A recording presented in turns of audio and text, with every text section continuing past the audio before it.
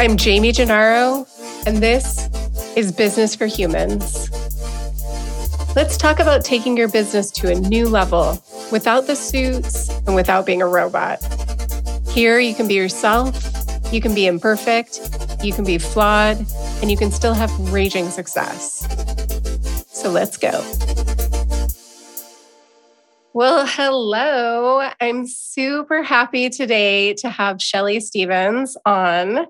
And Shelley and I have a fun history because we both essentially got into coaching around the same time, which I think is so funny how that happened and how we figured it out. But basically, Shelley was my boss and an amazing boss. And that's why I want to have her here, because she's an amazing manager and she comes from this great background of managing and then was able to really sync that up with her coaching skills. But essentially, she and I were in a coaching program while we were working together. We didn't really talk about it openly because we weren't sure if we should. And then we found out that we were in the same coaching program. And it made perfect sense. Like, of course, she's doing this because she wants to bolster her skills and because she's a badass. So now Shelley is a life and work coach, and she works primarily with women looking to close the gap between where they are now and where they want to be to reclaim their inner badass, which I totally love. So Shelley, welcome. Thank you. You're welcome. And I want to talk a little bit about your jump because we work together in agency land. And I want to talk a little bit about just you making the transition from full-time job into working for yourself, because that's pretty badass. Yeah. It's really a dream. It's taken me a long time to have the courage, honestly, to make this shift. You know how it is when you're working in agency life, and it's a pretty fun gig and it's a pretty interesting and creative opportunity. But as you said, once I found coaching and learned more about it and did the training, it was so transformational for me that I knew this is what I wanted to do as I transition myself out of agency life and into something more flexible and rewarding, frankly. Yeah. And what was the biggest difference when you started going through the coaching program and learning some new tools and techniques after coming from so long already being a manager and being a great manager? Because I was with you prior to your coaching training. Thank you. What do you think was... brag. People work for me more than once. Yeah. And I mean, and I have to say too, I've had some tough, like anyone, I've had some tough managers, and I'm happy to say that two of my favorite managers are still in my life, which is you and somebody else who is one of my clients now, that I'm just so grateful that she's still in my life. But I think when you have a good manager, it's rare. And we remember those people because there are so few managers that really hone in their manager skill as a skill instead of kind of a leftover because they're following some of their track, and then management was something they just had to pick up on their own. It's you honed it in. I feel like I've spent some time doing that too. Yeah, for sure. And what was your approach before coaching that you think made you a strong manager even before you got those tools? Well, like you, I learned it over time, right? I started managing teams in my late 20s, smaller teams, and then grew that, throughout my 30s and 40s. So obviously made mistakes along the way, but hopefully learned and grew as a mentor and a leader, and really just found my groove and my ability to help people by giving them feedback and praising them and, allowing them to be who they are and to function in the workspace wherever that was. I'm like you. I've also had a couple of mentors who have really helped me shape how I lead and manage. And to this day, a couple of them are my hype people. And I really appreciate everything that I learned from them. And hopefully now we learn back and forth from each other. Yeah. And what do you think the coaching tools brought to your management style? So much, Jamie, I will tell you. before this conversation, I was just really thinking about that. And, I would say the biggest one, which is almost a container for everything I'll say, is holding space, right? And so I believe that's something I did before, but I never really understood that concept or knew what to call it. But in coaching, I really learned this concept of holding space for another person to have their own experience. And to me, there's a lot of things that nest under that, like it allows them to come to their own solutions. And so, I would say before I might have tried more to try to solve their problem or their issue or their challenge or fix things, right? If they were having an interpersonal issue with another person or something needed to change in the environment, I would just try to fix it or solve it. And I was pretty good at that and probably pretty proud of myself for that. Or I would try to buffer them from the negative aspects of that. And I really feel that coaching has helped me not be responsible for their experience, but be respectful and responsible for holding space and allowing them to come to ways that they can do that for themselves. And so I think that's one really significant difference. I think dealing with different personalities is another one, like really myself and helping other people. In the agency industry, there's all different kinds of people. There's creative people, there's production people, there's every type of personality you can imagine living in this petri dish of a space and an open space at that usually. And so, how can I depersonalize my own experiences so that I can help them have their experience and address any challenges or opportunities that might come up with their interpersonal relationships in that space. And so I think that's been really useful post-learning coaching skills.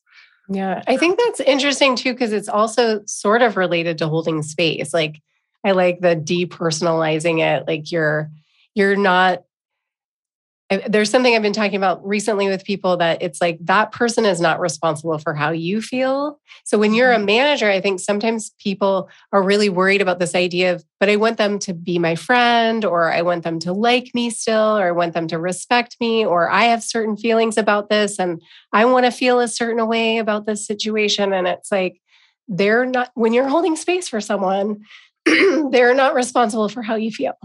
So if you're holding that space, you don't walk away or try to process during the time that you're managing someone of like how your feelings are in that space, which I like as, what you say is like depersonalize it. You don't have, a personal relationship to the thing that they're dealing with, or you do, but you remove yourself from that situation. Yeah. I think I've always been described as a calm and even keel and steady. And I think in part, I did that through force before, like just through sheer force of like, okay, it doesn't help, right? To panic or to join the drama.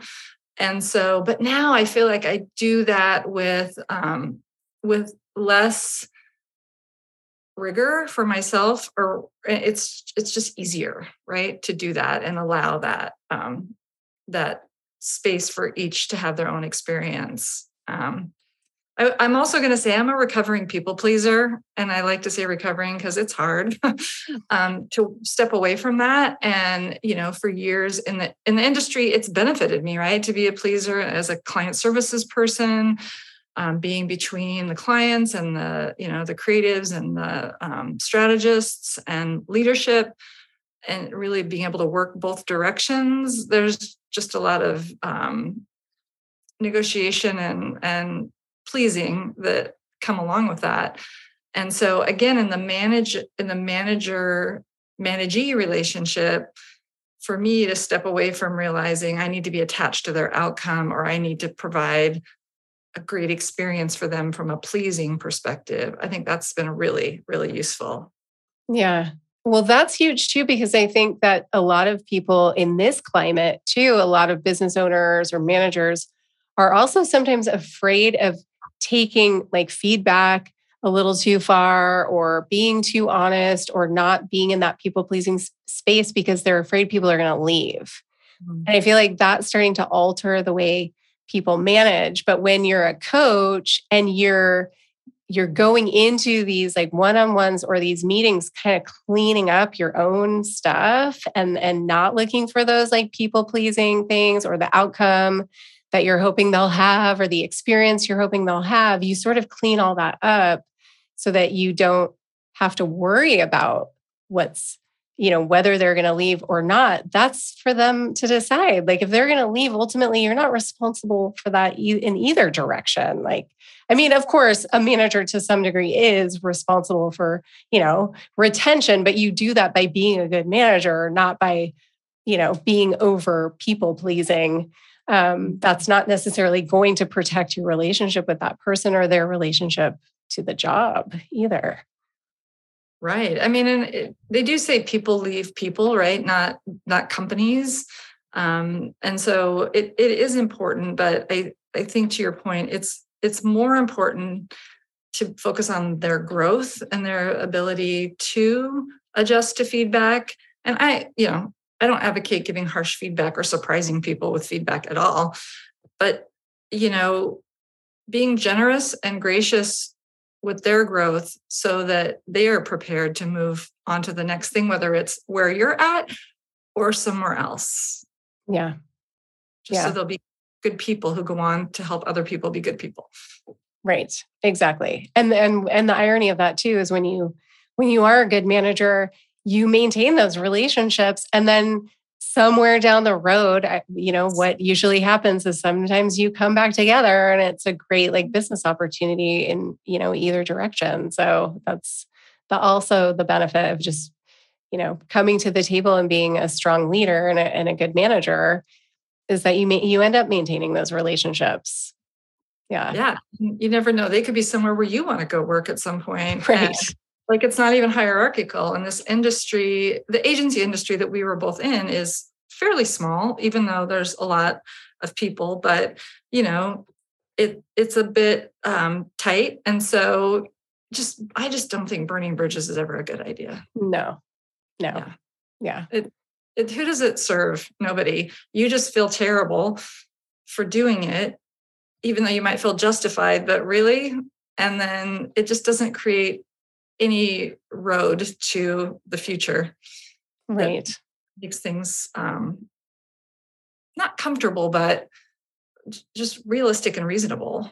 Right. Yeah. Exactly. Yeah. So amazing. So a few of the things you've said so far is holding space, dealing with different personalities, depersonalizing kind of your relationship to that. Anything else that has been helpful? Yeah, the training that we did, Jamie, was revolutionary for me because I have always thought that my own thoughts were true.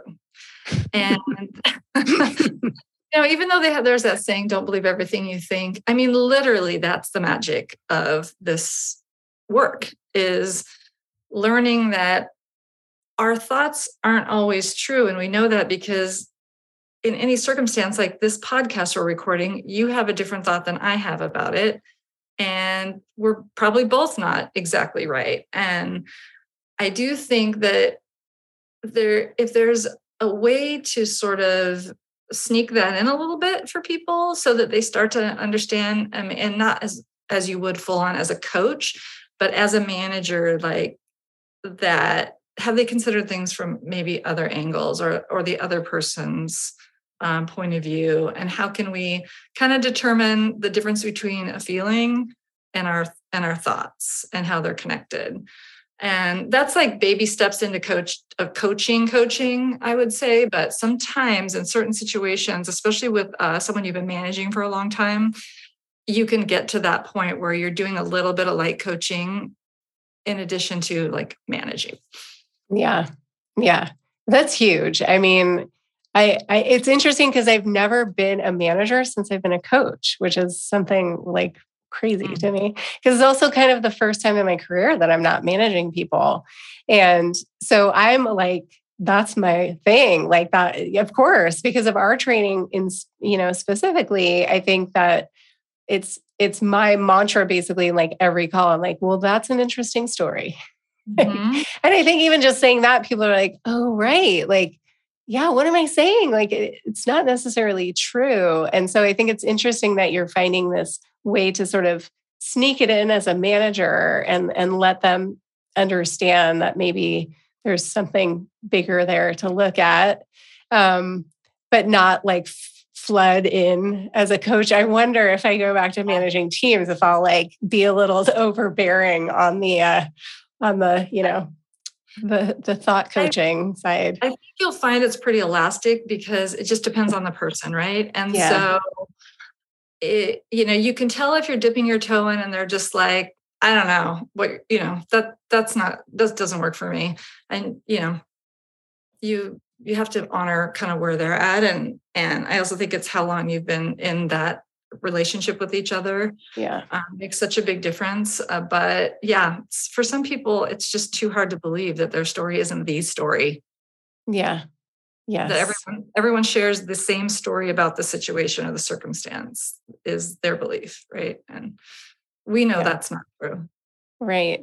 Well, for the people listening, if maybe they don't understand what we're talking about here, as we go into like this, sidebar of things that make sense to us, do you want to kind of explain a little bit of maybe, a little summary of the model or ways that you kind of look at thought coaching for people? Yeah. Yes, I'm happy to, and you can just jump in as well since we both know it. But yes, we work within this model where there's five elements, and one is a circumstance, which is a situation or a factual sort of understanding of something that happened. It could be an exchange between you and I, or something that happens in your workplace, or just in your life, and there is always a thought about it that we believe is true. And so the first piece is really pulling out thoughts and making the circumstance like clean or neutral.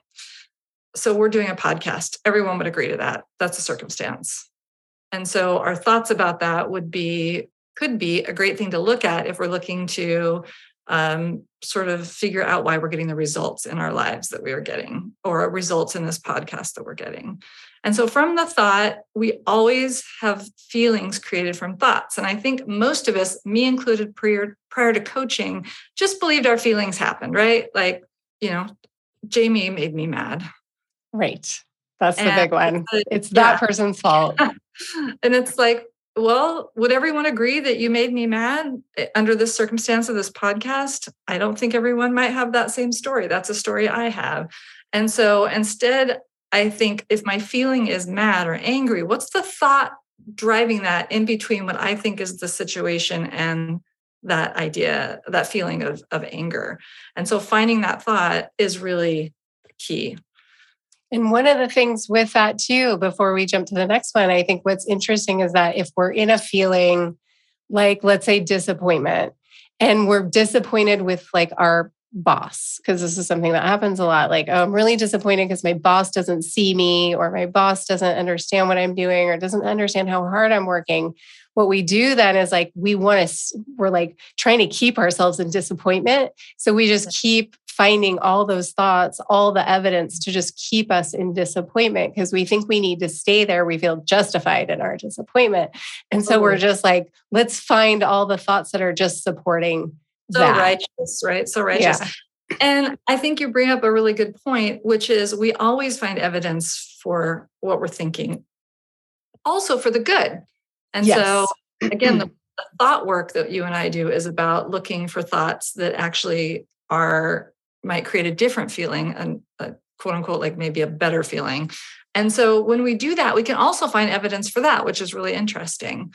So yes, moving through that, then our actions that we take about this particular circumstance or situation are completely based on our feelings. Feelings drive our actions, and then our actions drive our results. And so the results we get in our lives are all attached to certain actions.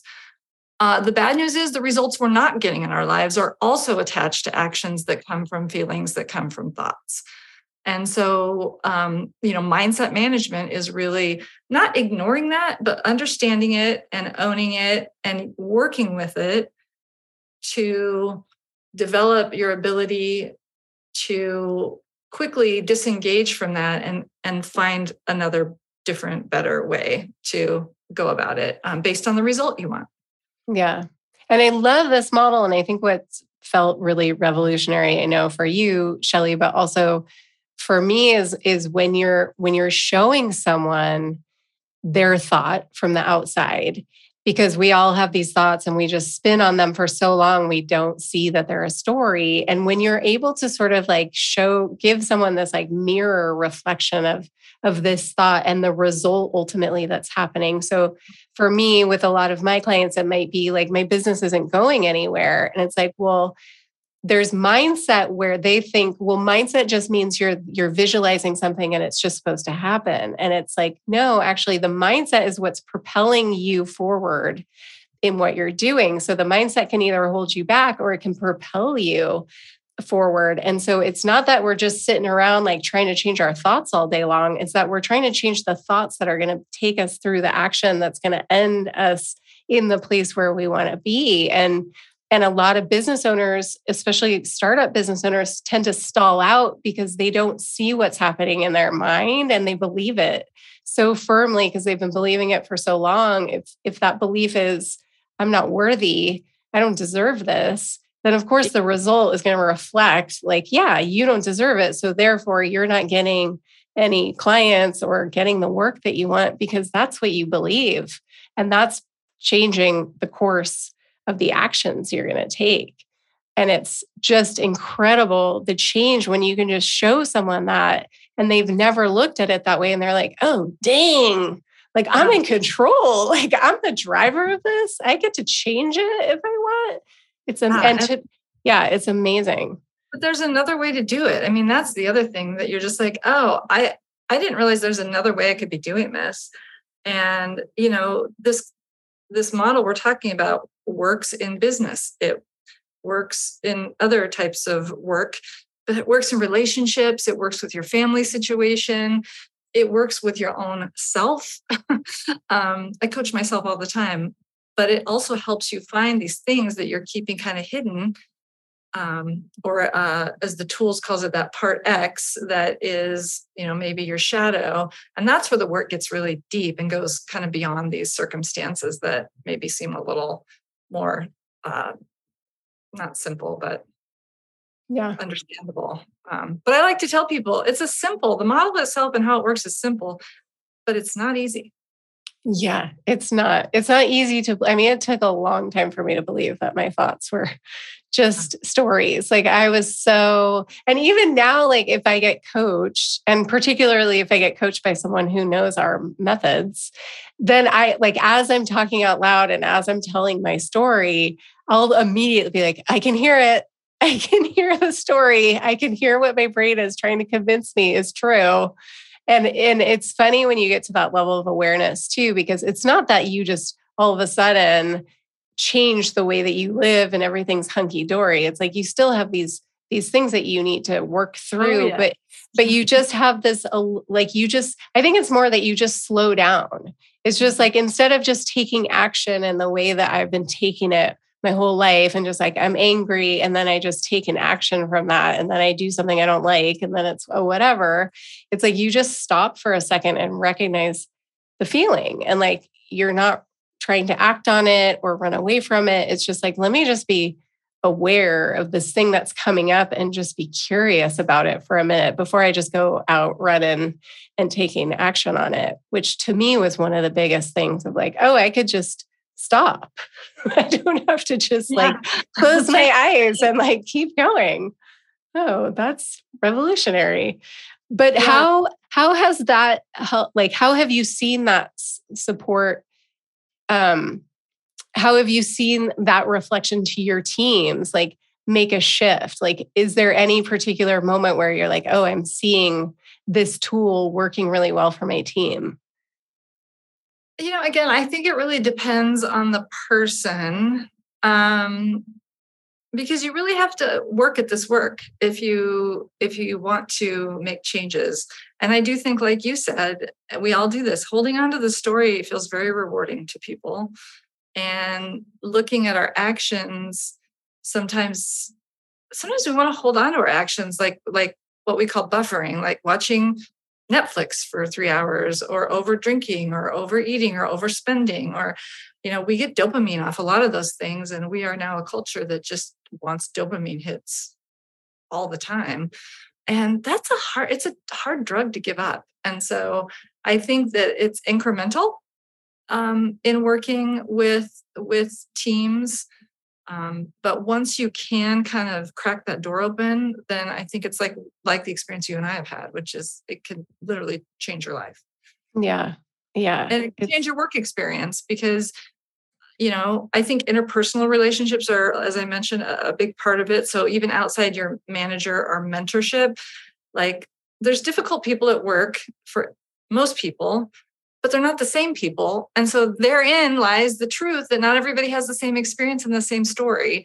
And so understanding that someone else has a different experience of a person than the one you have that could be challenging means there's a way that you could maybe have a different relationship to that person in your own mind. They don't even have to know about it. Right.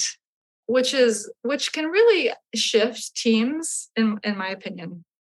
Yeah, absolutely. And I mean, that was one of the moments I came to you with when you were my manager. I was having, a difficult situation. And that's actually when you introduced this to me. So you weren't even in the program yet. You were just like, you need to listen to a podcast. Yeah. And that was enough for me to start to understand this tool, for me to be able to take it into my situation at work and to start to apply it. And I have to say, really, at the end of the day, you're the person I need to thank for all the changes that have happened in my life, because that one moment I had been basically kind of carrying around a weight, I feel like, from job to job. It was always a different person, but there was always kind of this weight of the way I related to the quote unquote, like difficult personality at work. And it was at every job, a different person, but I showed up the same way every time for whatever, because of these stories and because of these thoughts. And these were the results I just kept, creating in my workspace over and over and over. And I think once I learned that tool, I didn't take that forward. I've had a few similar things come up, and it's almost like the universe throwing these things at me just to see, like, have you learned? Like, have you cracked this yet? And I feel like I have, because I've had like really similar personality types kind of show up in different ways. And I'm like, oh, I think I've finally stepped over that hump. And it's an amazing feeling, because it's ours to carry. That weight is ours to carry. We can't just think that somebody at work is just going to like unburden us, or if we quit, it's going to go away. Like, unfortunately, it doesn't go away when you quit. Yeah. Unless you like never go back to a job and you retire or whatever. If you never interact with people again, it might work. Yeah, maybe. But you still have it, the weight, right? Like, because I think, unfortunately, when we carry weights like that, they don't just disappear, even if the situation or the circumstance disappears. Right. We're still carrying all that negativity, and it's a burden, and it's kind of invisible. But, one thing Mel Robbins says that I love is no one is coming to save you. No one is coming to rescue you, and nor should they be, right? Because that's just codependent and dysfunctional. And so, like, to me, it's like I saved myself. And you just talked about you, even though I gave you an idea, you did it, right? You saved yourself. And that's another thing that I really, really love about this coaching process, both at work and in life. Because I had a similar situation to you, only if you take the work out, it was called divorce. And I was able to transform my experience entirely without even talking to the other person about what I was doing for myself. But it literally changed our whole relationship through some difficult, very hard things. And that, to me, is it's mind blowing. Yeah, it really is. And I think it's empowering too, because it's realizing that, like, oh, I am in control of this, and nobody else is responsible for the way I feel. Like, it's nobody else's job to change what they're doing so that I can feel better. it's my job to change the way I'm taking it in or taking action or feeling about the thing. It's totally on me. And it makes you I think why it's hard for people to look at that is like, I don't want to take responsibility. It's totally their fault. Like that's, I think the thought that is the hardest one to let go of is that it's someone else's fault that I'm feeling this way. I'm a victim. And I think it's just so empowering when you're like, no, actually, it's not their fault. And I don't want to say there's no such thing as like people being victims and that for sure. But I think that it's just in the work type of situation, if we don't go into like anything deeper than that, but in like, the type of relationships where it's somewhat, I don't even want to say superficial, but in work relationships specifically, constrained, to that. It's really empowering to be able to say like, I get to decide. I don't have to wait for someone to do something to make me feel a certain way. And it's so liberating too, Jamie, because the flip of that is also true. I'm not responsible for how you feel. It doesn't mean I'm going to be a jackass, but like, if you're also responsible for to empower your own self, then if we all went around doing that, imagine just how much better a work environment could be, because you stop pointing fingers and playing the blame game and realize, and just that becomes so much less important than you're responsible for your own experience. I'm responsible for my own experience. And we're creating this great experience together because of it. Yeah, exactly. Exactly. And I think that also like thinking as a manager too, part of that whole thing is that like we said this before, but you're cleaning up your side of the street before you're going into like a one-on-one or a meeting with someone. And I think that applies to any type of relationship. Like if you're going into a conversation with someone that you think might be tough, clean it up first. Like don't go in there ready to be reactive. Like go in there like cleaning up your side of the street. It's already going to be an improved conversation if you've spent a little bit of time thinking about, how you want to show up and how you want to feel and what your side of the street is. It goes a long way.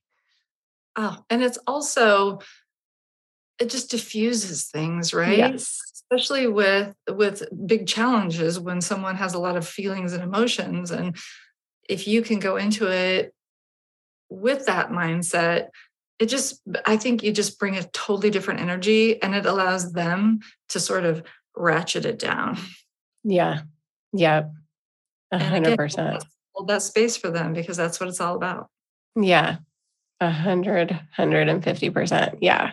And I think like one thing too on the management side is that when we talk about managers who don't necessarily spend time cultivating their management skills, maybe people who come from a different discipline, and this is just kind of a leftover for them. I think a lot of times too, the management is so much of like the last thing on their to-do list that they're not prepping.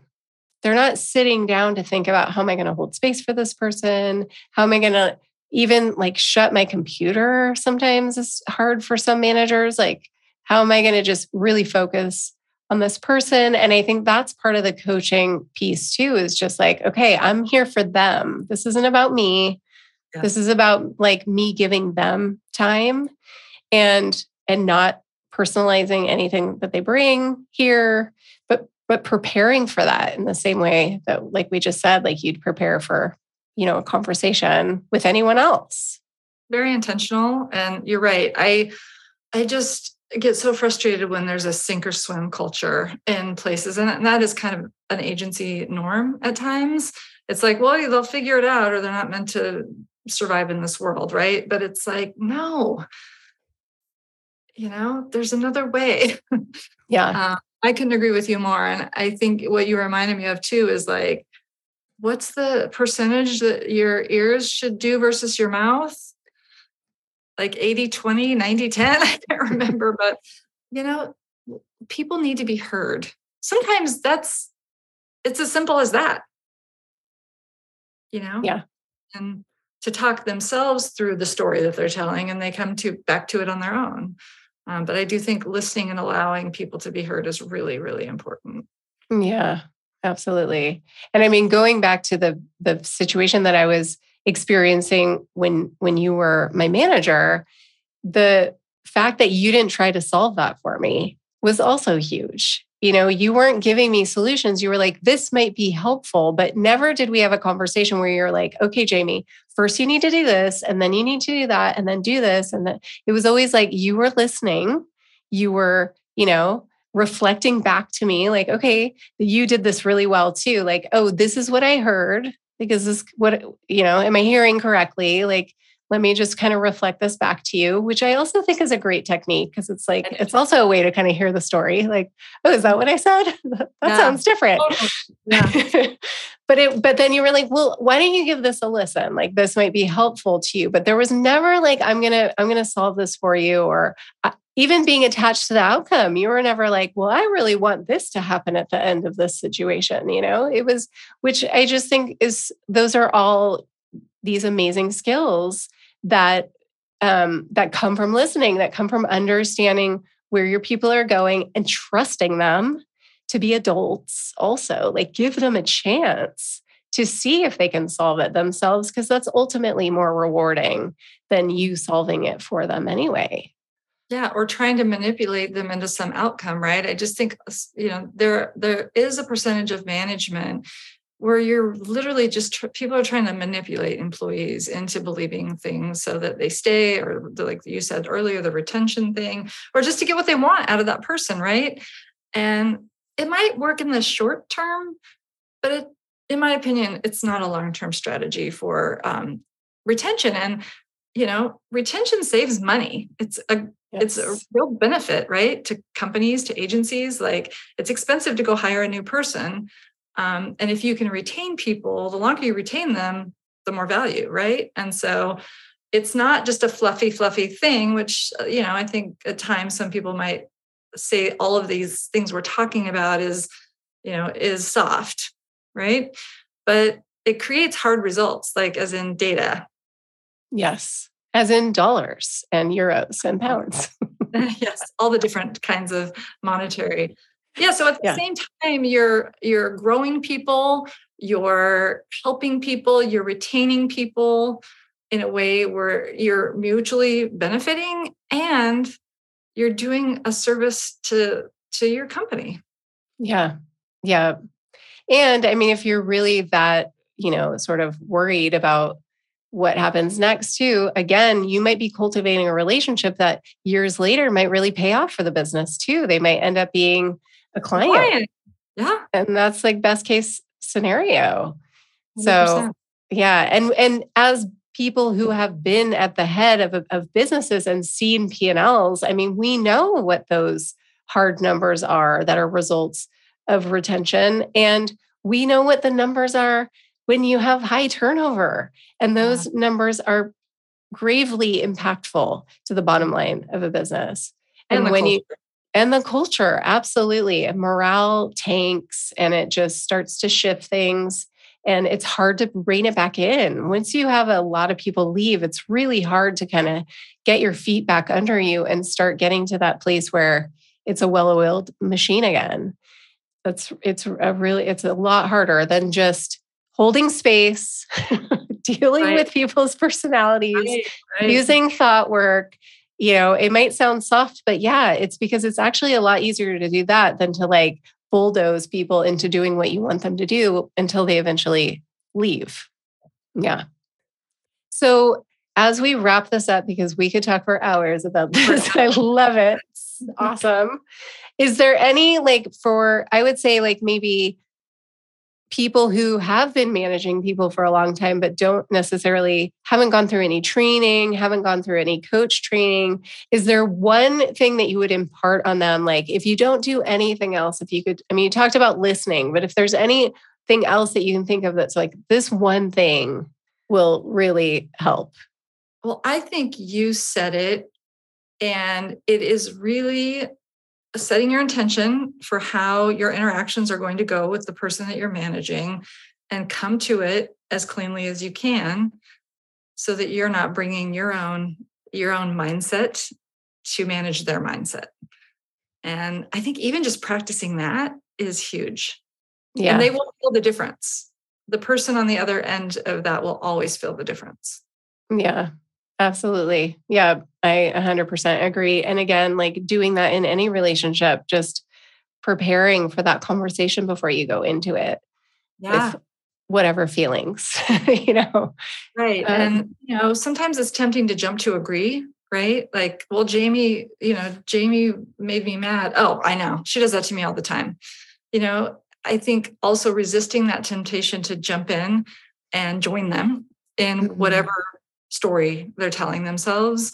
And it doesn't mean you don't have your own thoughts about it, but like at the very least, like don't be co-conspirators and that kind of, I just don't think that's leadership. Yeah. Yeah. Don't get in the pool. Don't get in the pool.